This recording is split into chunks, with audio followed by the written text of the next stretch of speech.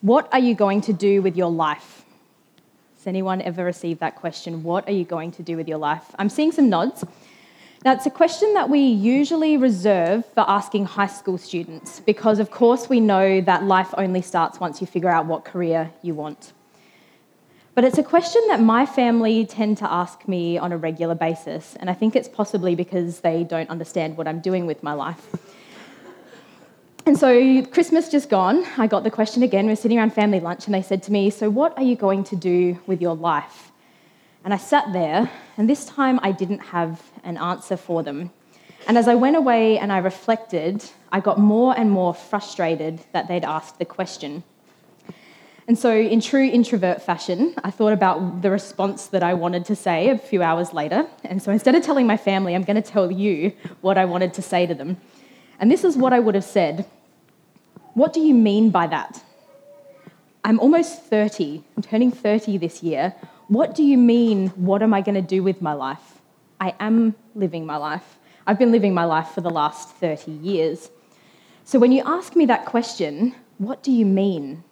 When you ask me, what are you going to do with your life? Do you mean have one job that pays a certain amount of money rather than the 4-ish jobs that I currently have that sometimes pay and sometimes don't? Or do you mean being married with kids and owning a house?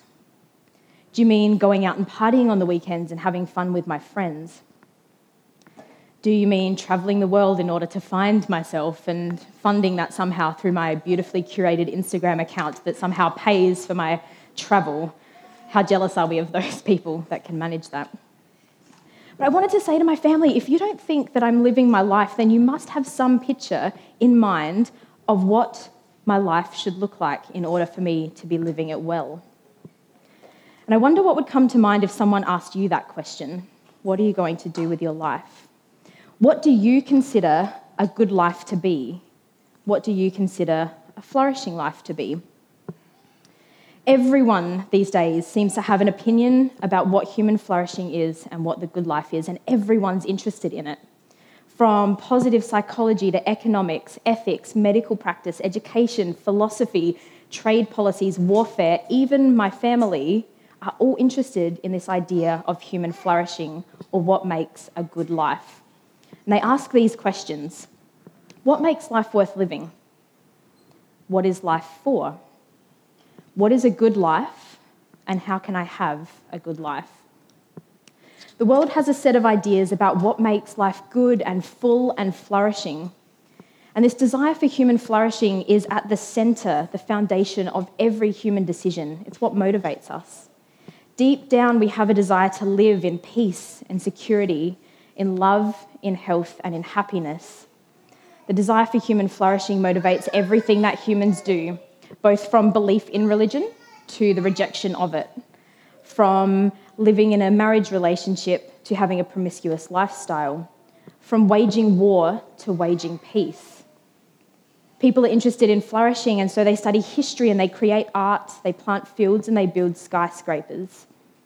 We are naturally wired towards and created for flourishing, and we will give our lives to anything that we think will help us flourish. The problem is that everyone has a different opinion about what will help us flourish. And the good life is marketed to us every day. Companies claim that they have what we need in order to flourish. And so first, they tell us or they show us that we aren't living our lives properly. And they do this because the more insecure you feel about how you're living your life, the more that they can market things to you and the more chance you'll have of buying into what they're selling. And then they tell us that they have this product that will fix everything, that will fix your life and that will bring flourishing. And so we actually pay companies money for things that they say will help us flourish.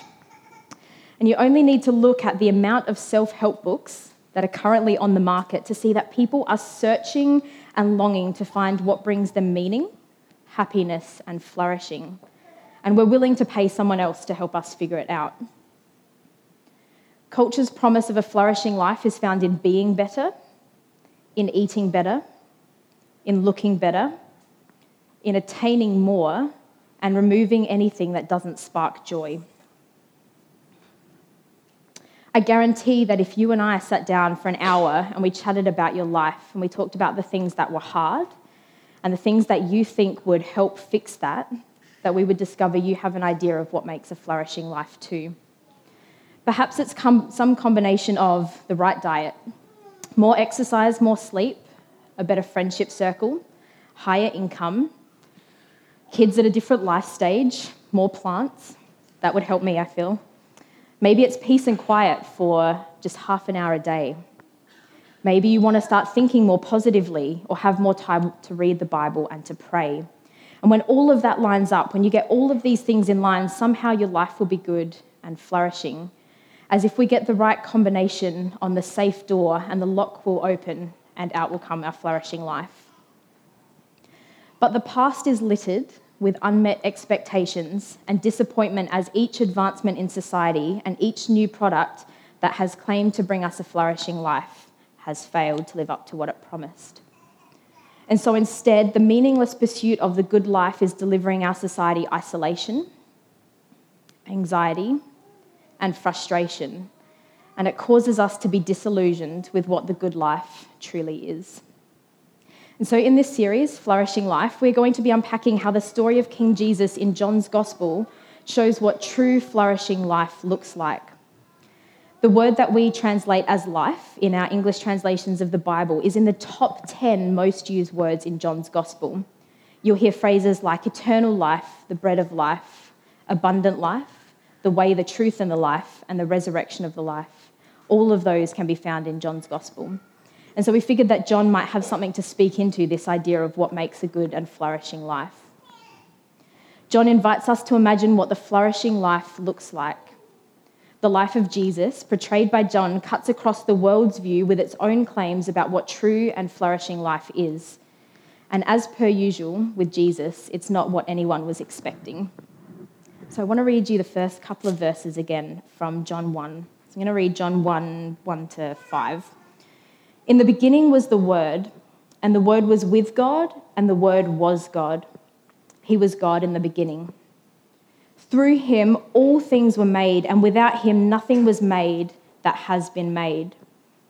In him was life, and that life was the light of all mankind. And the light shines in the darkness, and the darkness has not overcome it. I wonder if you have ever noticed that John is very different to Matthew, Mark, and Luke, the other Gospels. So rather than opening with a story about Jesus' birth or the genealogy, John gives us this big, beautiful, complex statement about who Jesus is. Now, the Gospel of John has a bad reputation amongst some of the pastoral team here at Richmond for using fluffy language. And so I feel like I need to give a little bit of a defense of the Gospel of John. So just bear with me for a second because I think this is important. So John wrote his Gospel a little bit later than Matthew, Mark, and Luke. And what I like to think is that he was able to soak in the stories of Jesus just that little bit longer. And so rather writing, then this happened, then Jesus said this, then this happened, he's actually sat down and soaked in, marinated in what he learnt from the life of Jesus. And so John has crafted poetic language that conjures up images and offers deep theological insight. But what's really important is that we don't mistake this for a different message. John is saying the exact same thing as Matthew, Mark, Luke, and the rest of the Bible. He's just using different language. But John's declaration is still that Jesus is king, and John is pointing to the coming kingdom. So whenever John uses words like life or eternal life, you can think and hear kingdom of God. So defense over. I feel like it needed to happen.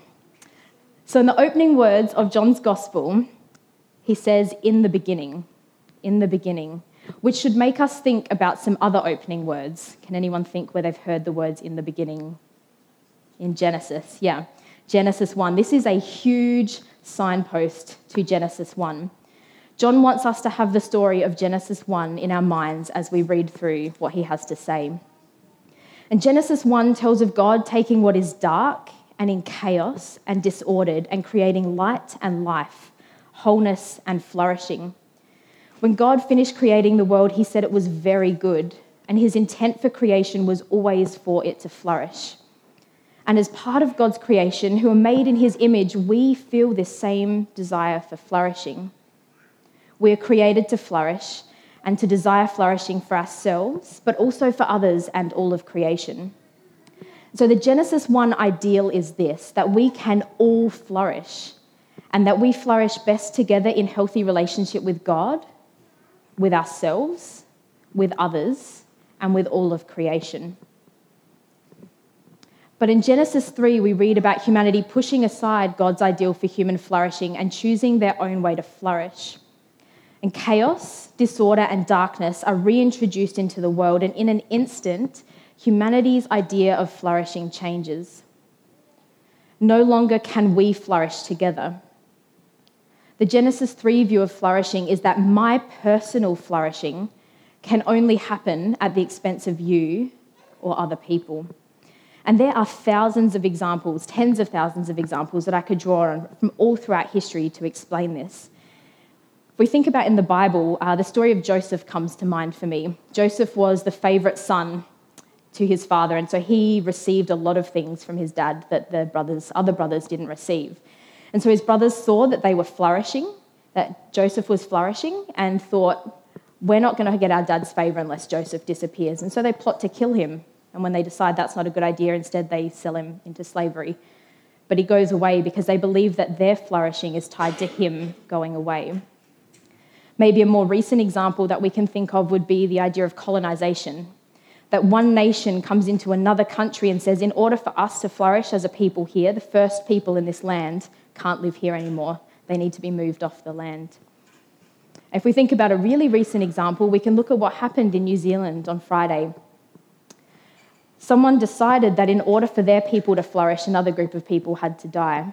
I don't know if you've had a chance to read any of what has been written around this, but this is a direct quote from the gunman's manifesto. He said, "We must ensure the existence of our people and the future for white children."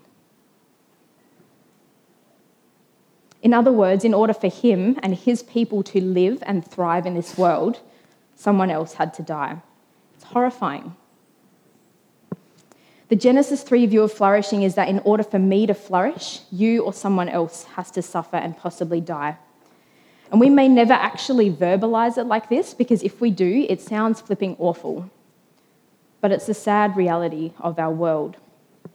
Just look at how modern day slavery works. In order for me to have what I want and what I think I need in order to flourish, someone on the other side of the world who I will never meet in a sweatshop is suffering and possibly going to die so that I can have what I need to flourish. Genesis 3 tells of how humanity becomes territorial, exerts power through violence, looks after their own survival and flourishing at the expense of other individuals and communities. And we do this, we participate in this, in order to create what we think is going to make us as individuals flourish. But this is a short-sighted view of flourishing, where if I define my own tribe, my family's well-being and flourishing at the expense of another, it's like, oh well, I'm flourishing, my tribe's flourishing. What does it matter if anyone else is? But I would say that this is a subhuman form of existence, and it's not a picture of the flourishing life that God is calling us to. And this is the story that John wants us to have in mind when he opens his account with the words, "in the beginning." He wants us to be thinking about all of the horrible things that have gone on, because what he is about to say is incredibly good news. John's claim is that God has sent Jesus into the world, the one who in the beginning, Jesus was there in the beginning, and he was the one who brought flourishing out of chaos and darkness, and he has come to live among us. True light and life, true good flourishing life is found in Jesus, John says. True flourishing life is found in Jesus. In him, all things were created. Nothing that exists was made apart from him. Light was created in him. Life was created and continues to be sustained in him, and it is good. Jesus is the source of all life and all that is good in the world.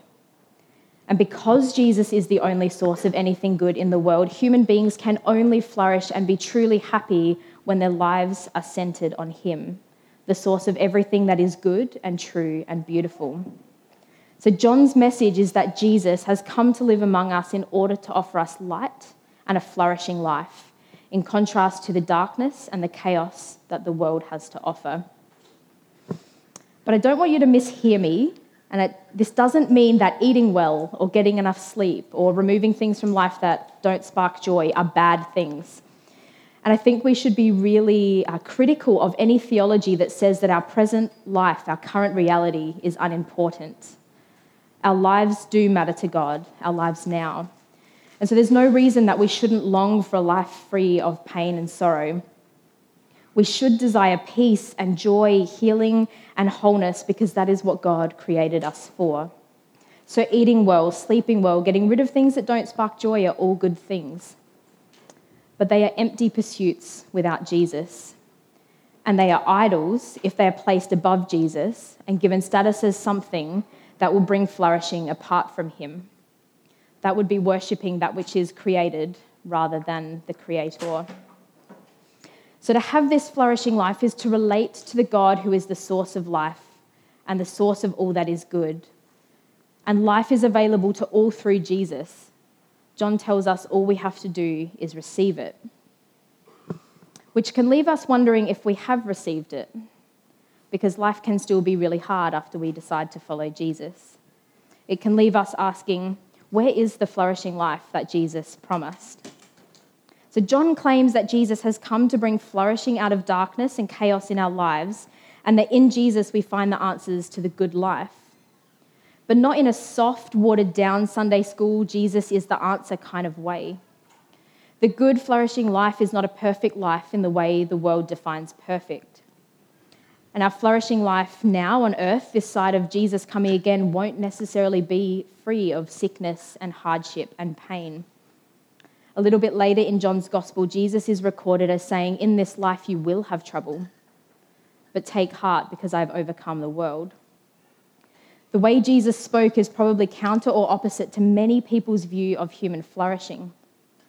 Jesus says that the path to a flourishing life is the way of the cross, the way of sacrifice, and the way of laying down one's life. Whereas so much of human life is about getting, acquiring, attaining, having more for self, movement that moves towards ourselves, Jesus says that flourishing life is actually about movement that goes away, that moves away from ourselves towards others and towards him. The world says flourishing is movement towards self. Jesus flips that upside down and says flourishing is found in movement towards him and towards others. It's a strange, counterintuitive flourishing of dying and rising again in order to live, of losing everything in order to find everything. It's a call to follow Jesus to the cross and to lead by getting on our hands and knees to serve others. This is the fullness of flourishing life, not the counterfeit flourishing that the world offers. And somehow, paradoxically, when we let go, when we cease striving for the things that the world promises will help us flourish, Jesus promises that it's then that we will find rest. Which sounds really wonderful. I could do with some rest and a flourishing life. So if, like me, even though I've been wrestling with this for weeks, you're possibly thinking that sounds really nice, but it also sounds a little bit vague. I don't know if you're thinking that. I definitely have been. What does it actually mean? What does the flourishing life actually look like? If the invitation is to find flourishing life in Jesus, what does it mean? What does it look like? One of the Bible words that's often used in relation to flourishing life is the word shalom. We've talked about it here before. It's a Hebrew word that we translate as peace. Now, shalom is more than just the absence of violence, and it's frustrating that we do translate it as peace because we have so many ideas about what peace means, and we think peace is when there's no violence. But the word shalom is so much deeper and richer. It's about restoration. It's about renewal. It's about reconciliation, and it's about justice. It means to be completed, to be whole, things the way they're supposed to be. Shalom is a picture of flourishing life. So flourishing life is not about a particular way to live that makes ourselves feel better or coming to a place of inner self-calm and peace. It's about joining with what God is doing in looking after his creation, in working for a just society, and in caring for his people. Flourishing life is a life that's lived for others and works for things to be the way it was supposed to be, but not just for ourselves, for everyone. Flourishing life is not inward and individualistic, but outwardly focused and community-oriented. This is kingdom life, and this is flourishing life. And our task as Jesus followers is to partner with him to bring about life and light and flourishing to a world that is in darkness and chaos. And we only need to look at what's happened in the last week to see the darkness and chaos that is around us. We believe that flourishing life is found in Jesus, and that it's life in Jesus that brings about reconciliation with God, with self, with others and creation. It's a life lived outwardly, oriented towards others. And so, as complicated and as big as I find flourishing life, this is how I've tried to define it for us. Human flourishing is a way of living that's oriented towards God and lived out of the fullness or the overflow of our relationship with God, in love and peace with others and ourselves and creation. And so if this is true, here's a few things that I think we need to do. If flourishing life is found in Jesus, then it makes sense that we should pause and reflect on where we are at in our relationship with him. And I was thankful that Tom did that for a few moments for us this morning. Is a flourishing life found in Jesus something that we just think about on Sundays and then we move on to Monday and we go back to the self-help books and the marketers to help us flourish? Or is this flourishing life found in Jesus something that is for our full life, our whole life? If true flourishing life is found in Jesus alone, we need to allow him to be the center of our lives. And it's only out of this overflow that we will find the energy to sustain ourselves and to help others flourish. And this might mean a few things. It might mean a few adjustments to your life. It might mean making more space for prayer, which is just our fancy word for talking with God, which is how we build relationship with people. So it makes sense that that would be how we build relationship with him. It might mean opening your Bible and getting to hear about the ways that he has been faithful in the past and will continue to be faithful into the future. And it might mean with gathering with other Christians, not just on a Sunday, but during the week, joining a gospel group. And if you aren't sure where to start, please come and talk to one of us. We would love to help you figure out what it would look like for you to continue to grow in your relationship with Jesus. And the second thing that I think is crucial to figuring out what flourishing life looks like is by participating in community and working towards its flourishing. Flourishing happens best in community, when we are developing relationships and contributing to the flourishing of the community. And within community, we can be vulnerable about our weaknesses and keep our eyes open to the way we can serve others and help them flourish. And I think we find that it won't just add another thing to our to-do list, that it'll actually overflow naturally out of the relationships that we're building. So it's not going to feel like a massive drain to help someone else flourish, because it's going to be overflowing out of the relationships that we build. And flourishing community that you are connected into can help you flourish when things aren't going well. When Tammy and Arthur were here last time from Tanzania, a family that we support who are over in Tanzania doing some great work, Tammy was sharing a little bit about the grief that they were experiencing as a family. And she made a comment with me that stuck with me ever since. I think this was like a year and a half ago, so hopefully you'll find it as powerful as I did. Tammy said that she was having trouble believing in the goodness of God and that he would come through for them as a family, but that their church community were believing for them or believing on their behalf. And that just blew me away. I'd never thought about the idea that someone else could help me believe if I was struggling to do that. And I think it's partly because we have this really individualistic mindset when it comes to our faith, that our faith has to be an individual pursuit and it can't be a communal thing. And I think we have the same individualistic idea when it comes to the idea of flourishing. But if we work towards a flourishing community, when we're stuck and struck with sickness or grief or hardship, and we feel like we aren't flourishing, the community is able to flourish on our behalf and help us get back to a place of flourishing. And this is why we talk about being vulnerable and generous and a hospitable community, because these are things that will help us flourish. And so I want to say, if you feel like you aren't flourishing right now, pulling back from community is not the answer. Lean in, hook in, because the community can help you flourish. I'm going to give you an example of this. I've been wrestling with some health struggles over the last few months and been having a bunch of tests done. So if you see me with severe bruising on the inside of my arm, it's not anything dodgy. I just bruise really badly when I have blood tests. And basically it comes down to the fact that my body is not doing a bunch of things that it should, and it's doing a bunch of things that it shouldn't.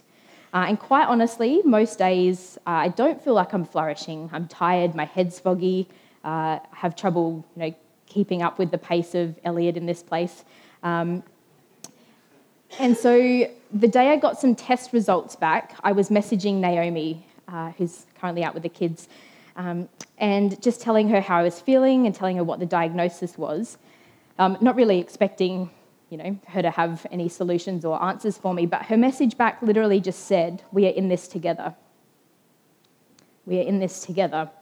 Now, sure, it's my body, and I'm going to have to do the hard work that it's going to take to get it healthy. No one else is going to be able to eat well or exercise for me, which is a shame. But I'm not alone in this, because I'm a part of a community that is for my flourishing, that's behind me in this, and so that's really cool. And the more vulnerable that I have been able to be about this, the more I've found other people sticking their hand up and going, "Do you know what, me too. I'm in the same boat. I should be eating that same way, or I should be exercising more." And now it means that we get to journey this together. So not only am I being supported individually in my own kind of things that are going on, but there's actually a group of us that are able to now go, "You know what, me too. I'm struggling too." And so that's been very cool. And I think that's what flourishing life in relationship looks like, because we know that the world is broken. And so I don't have any answers for us this morning in terms of follow Jesus, flourishing life, everything will get better. It doesn't work like that. That would be awesome, but it's not how it is yet. So the final thing that I want to say about flourishing is this. Flourishing needs to be understood as incomplete because of God's ongoing mission in the world. The story of redemption and of full flourishing will only be finalised when Jesus comes back again and the kingdom of God is fully realised on earth as it is in heaven. And that ache we feel, that longing that we feel when things aren't right and things aren't flourishing, is a longing and a desire for the day that Jesus will come back and put everything right. But for now, as Christians, as people who follow Jesus, we are called to live our lives now in light of that day when Jesus comes again, to participate now in creating a flourishing world.